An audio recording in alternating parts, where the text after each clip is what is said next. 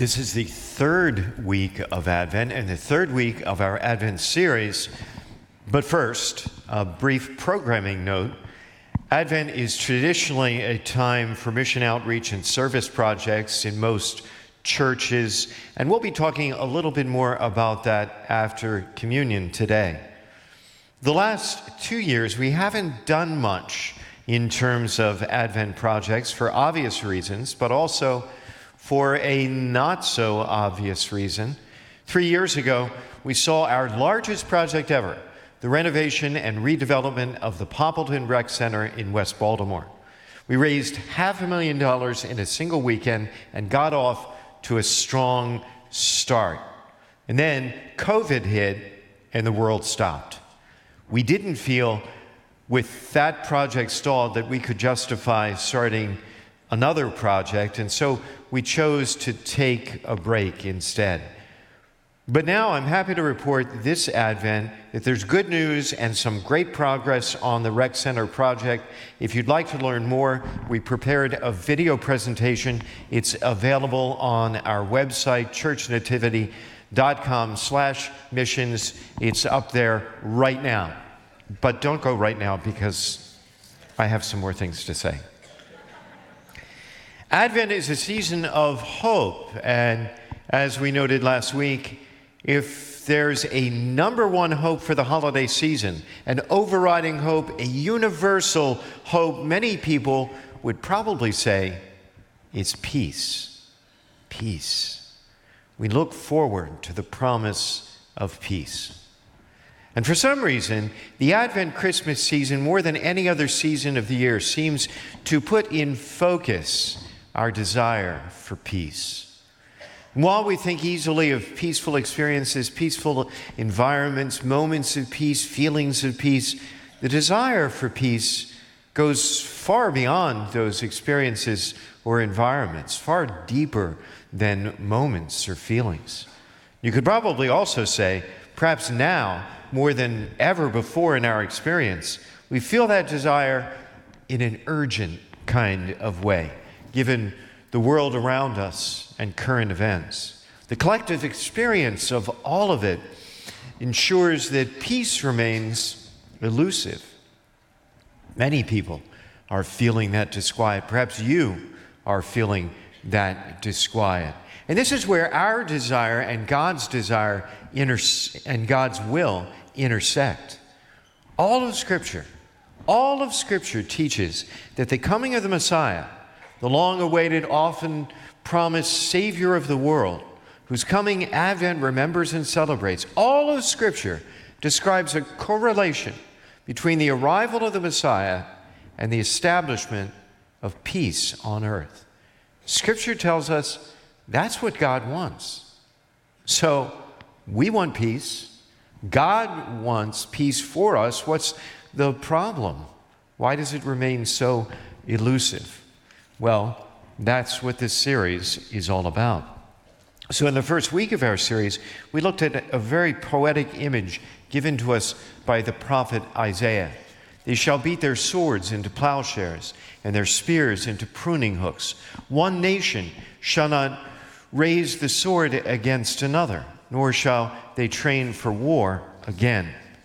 Isaiah was given a vision of peace as people come to know God's presence and learn his peaceful ways. The weapons of war, a metaphor for the various emotional weapons we can use in our conflicts with one another. Weapons like anger. Peace is pursued when we set those weapons aside. Last week we looked at moving beyond just laying aside our weapons of war by embracing our identity as peacemakers. Jesus said, "Blessed are the peacemakers, for they shall be called the children of God." Our identity as beloved sons and daughters of God calls us to make peace with one another, bearing with one another, accepting one another, welcoming others, as Christ has welcomed us. Today, we're looking at what is fundamental to all of this, what is basic to all of this, what is elemental to this topic. And it's, of course, peace in our hearts. We all want peace in our hearts. No one likes to live with unsettledness or agitation.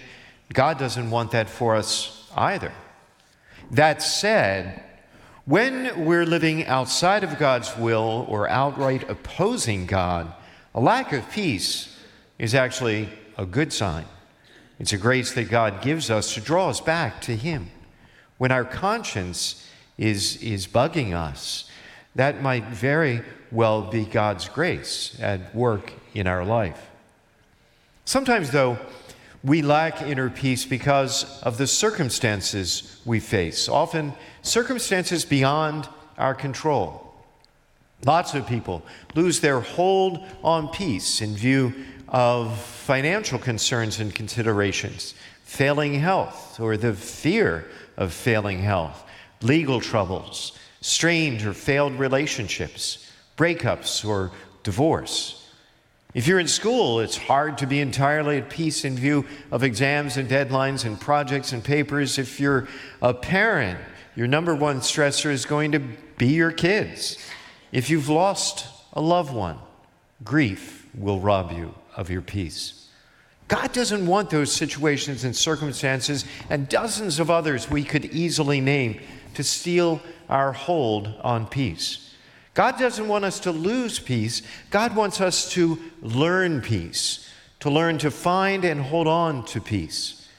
God desires for us a peace that goes beyond circumstances, that goes beyond our human understanding, a peace the world cannot give, a peace the world cannot take away.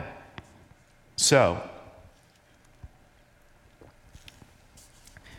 what are we to do when our circumstances disrupt our peace, especially when the circumstances you're facing don't look like they're changing anytime soon? Well, we find a great role model for what we're talking about in the gospel passage we read today from Matthew. Matthew tells us this: when John was in prison, he sent his disciples to Jesus with this question: "Are you the one who is to come, or should we look for another?" John, of course, is John the Baptist. The last time John was mentioned in Matthew's gospel, he had been in prison for publicly challenging the king, King Herod, about the king's bad behavior. Prisons in antiquity were grim places. The cells were more like cages, squalid, disgusting cages. Prisoners often couldn't even stand up straight in them. The conditions were simply deplorable. The gospel doesn't tell us how much time John has spent imprisoned at this point, but any amount of time would have been deeply disheartening, deeply disturbing. So what does John do? Well, he worries. He's worried here. How often does that happen? We take a bad situation and we make it worse by worrying. Although, I guess we can take comfort in the fact that if a heroic, iconic figure such as John, someone of the strength and caliber of John, if John the Baptist could find himself worrying, then I guess we can be forgiven for doing it sometimes too. What was he worried about?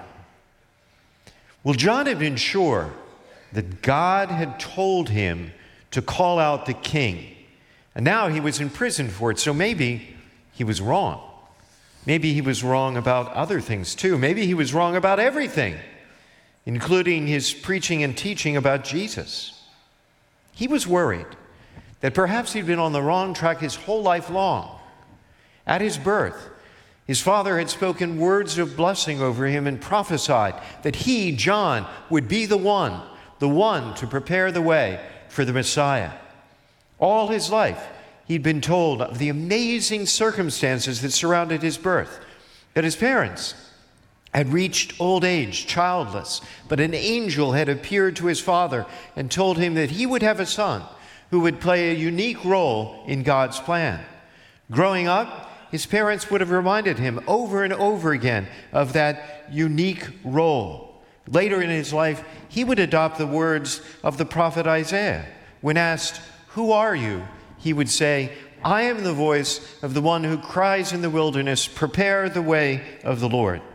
Those were words he took to heart as his life verse. They were his core conviction about who he was. And now he wondered, could I have been wrong? But he couldn't be wrong, because he'd seen such blessings play out in his life as he had incredible success in his public ministry. Crowds and crowds of people came out to the desert to hear him preach. There was more than a little buzz that surrounded his ministry. John had achieved rock star status, holding the attention of the entire nation, including the nation's leaders. And finally, John announces the arrival of the Messiah in the person of Jesus of Nazareth. He called him the Lamb of God who takes away the sins of the world. And as a culmination of his whole life's work, he baptizes Jesus, hearing the voice of God the Father, seeing the Holy Spirit descend like a dove. It was an incredible moment. But now, he finds himself in prison, and he's worried. Was I wrong? We can all understand that. We've all been there. But here's where John provides a model for us moving forward. With his deeply unsettled heart, he turns to the Lord and engages with him regarding his worry. He takes his worry to the Lord. Because he was in prison, he can't actually go to Jesus himself. Instead, he sends his disciples to speak for him. And it all basically comes down to a single, simple question. Are you the one to come, or should we look for another? The one to come was another title for the Messiah. Are you really the Messiah, or should we be looking somewhere else? Jesus said to them in reply, go and tell John what you see and hear. The blind regain their sight, the lame walk, lepers are cleansed, the deaf hear, the dead are raised, and the poor have good news proclaimed to them. Most times, we want a simple answer to a simple question. Yes or no. Are you or aren't you? But Jesus does not give a simple answer to John. Instead, he gives a profound answer. The blind see, the lame walk, lepers are cleansed, the dead are raised. Give that report to John. The results speak for themselves. But over and above those miracles, amazing as they were, Jesus himself is now referencing the prophet Isaiah, because it was Isaiah who had predicted the definitive sign, the unmistakable sign of the arrival of the Messiah would be precisely the wonderful works Jesus was now performing. Isaiah predicted it all first. We've already noted that the book of Isaiah held a special place in John's heart. So when his disciples come back to John repeating Jesus' words, quoting Isaiah, John would have recognized instantly that Jesus was speaking to his heart in a profound way. He had nothing to worry about. You know, Jesus never said, follow me, and I promise you there won't be any trouble. He never said that. In fact, he assures us the opposite is true. The key to living in God's peace in the face of trouble is faith, an active, confident trust in his presence and power to sustain and comfort you no matter the circumstances. Okay, how? How do I have that kind of faith? It sounds like such a churchy thing to say, just have faith. That's not helpful. How? Well, the key, I think, is conversation. Faith grows in conversation with God, bringing to him our worries, wrestling with those worries before him, and taking time to listen to what he might have to say. St. Paul puts it most succinctly, I think, elsewhere in Scripture.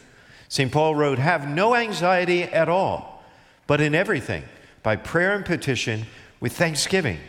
Make your request known to God. Whenever you start becoming anxious or upset or worried, or something is stealing your peace, turn to God in conversation. And here's a really practical suggestion. Begin with thanksgiving. Begin by thanking God. That's what St. Paul teaches us. Thank God in advance that He's listening to your prayer and that He will answer your prayer. Thanking God in advance is a powerful expression of faith that actually builds faith. It's trusting God before you see the results. And when you do, God promises in return to guard your heart. All troubles, any kind of troubles, are always for a season and a reason. Trouble is for a season and a reason. In conversation with the Lord, we can always weather the season. And sometimes we can even come to understand the reason. Peace. Peace isn't the absence of trouble. Peace is the presence of God. Thanks for watching. Be sure you hit that subscribe button so that you don't miss a thing. You can be part of our mission to love God, love others, and make disciples by sharing this video. We're grateful that you're part of this community.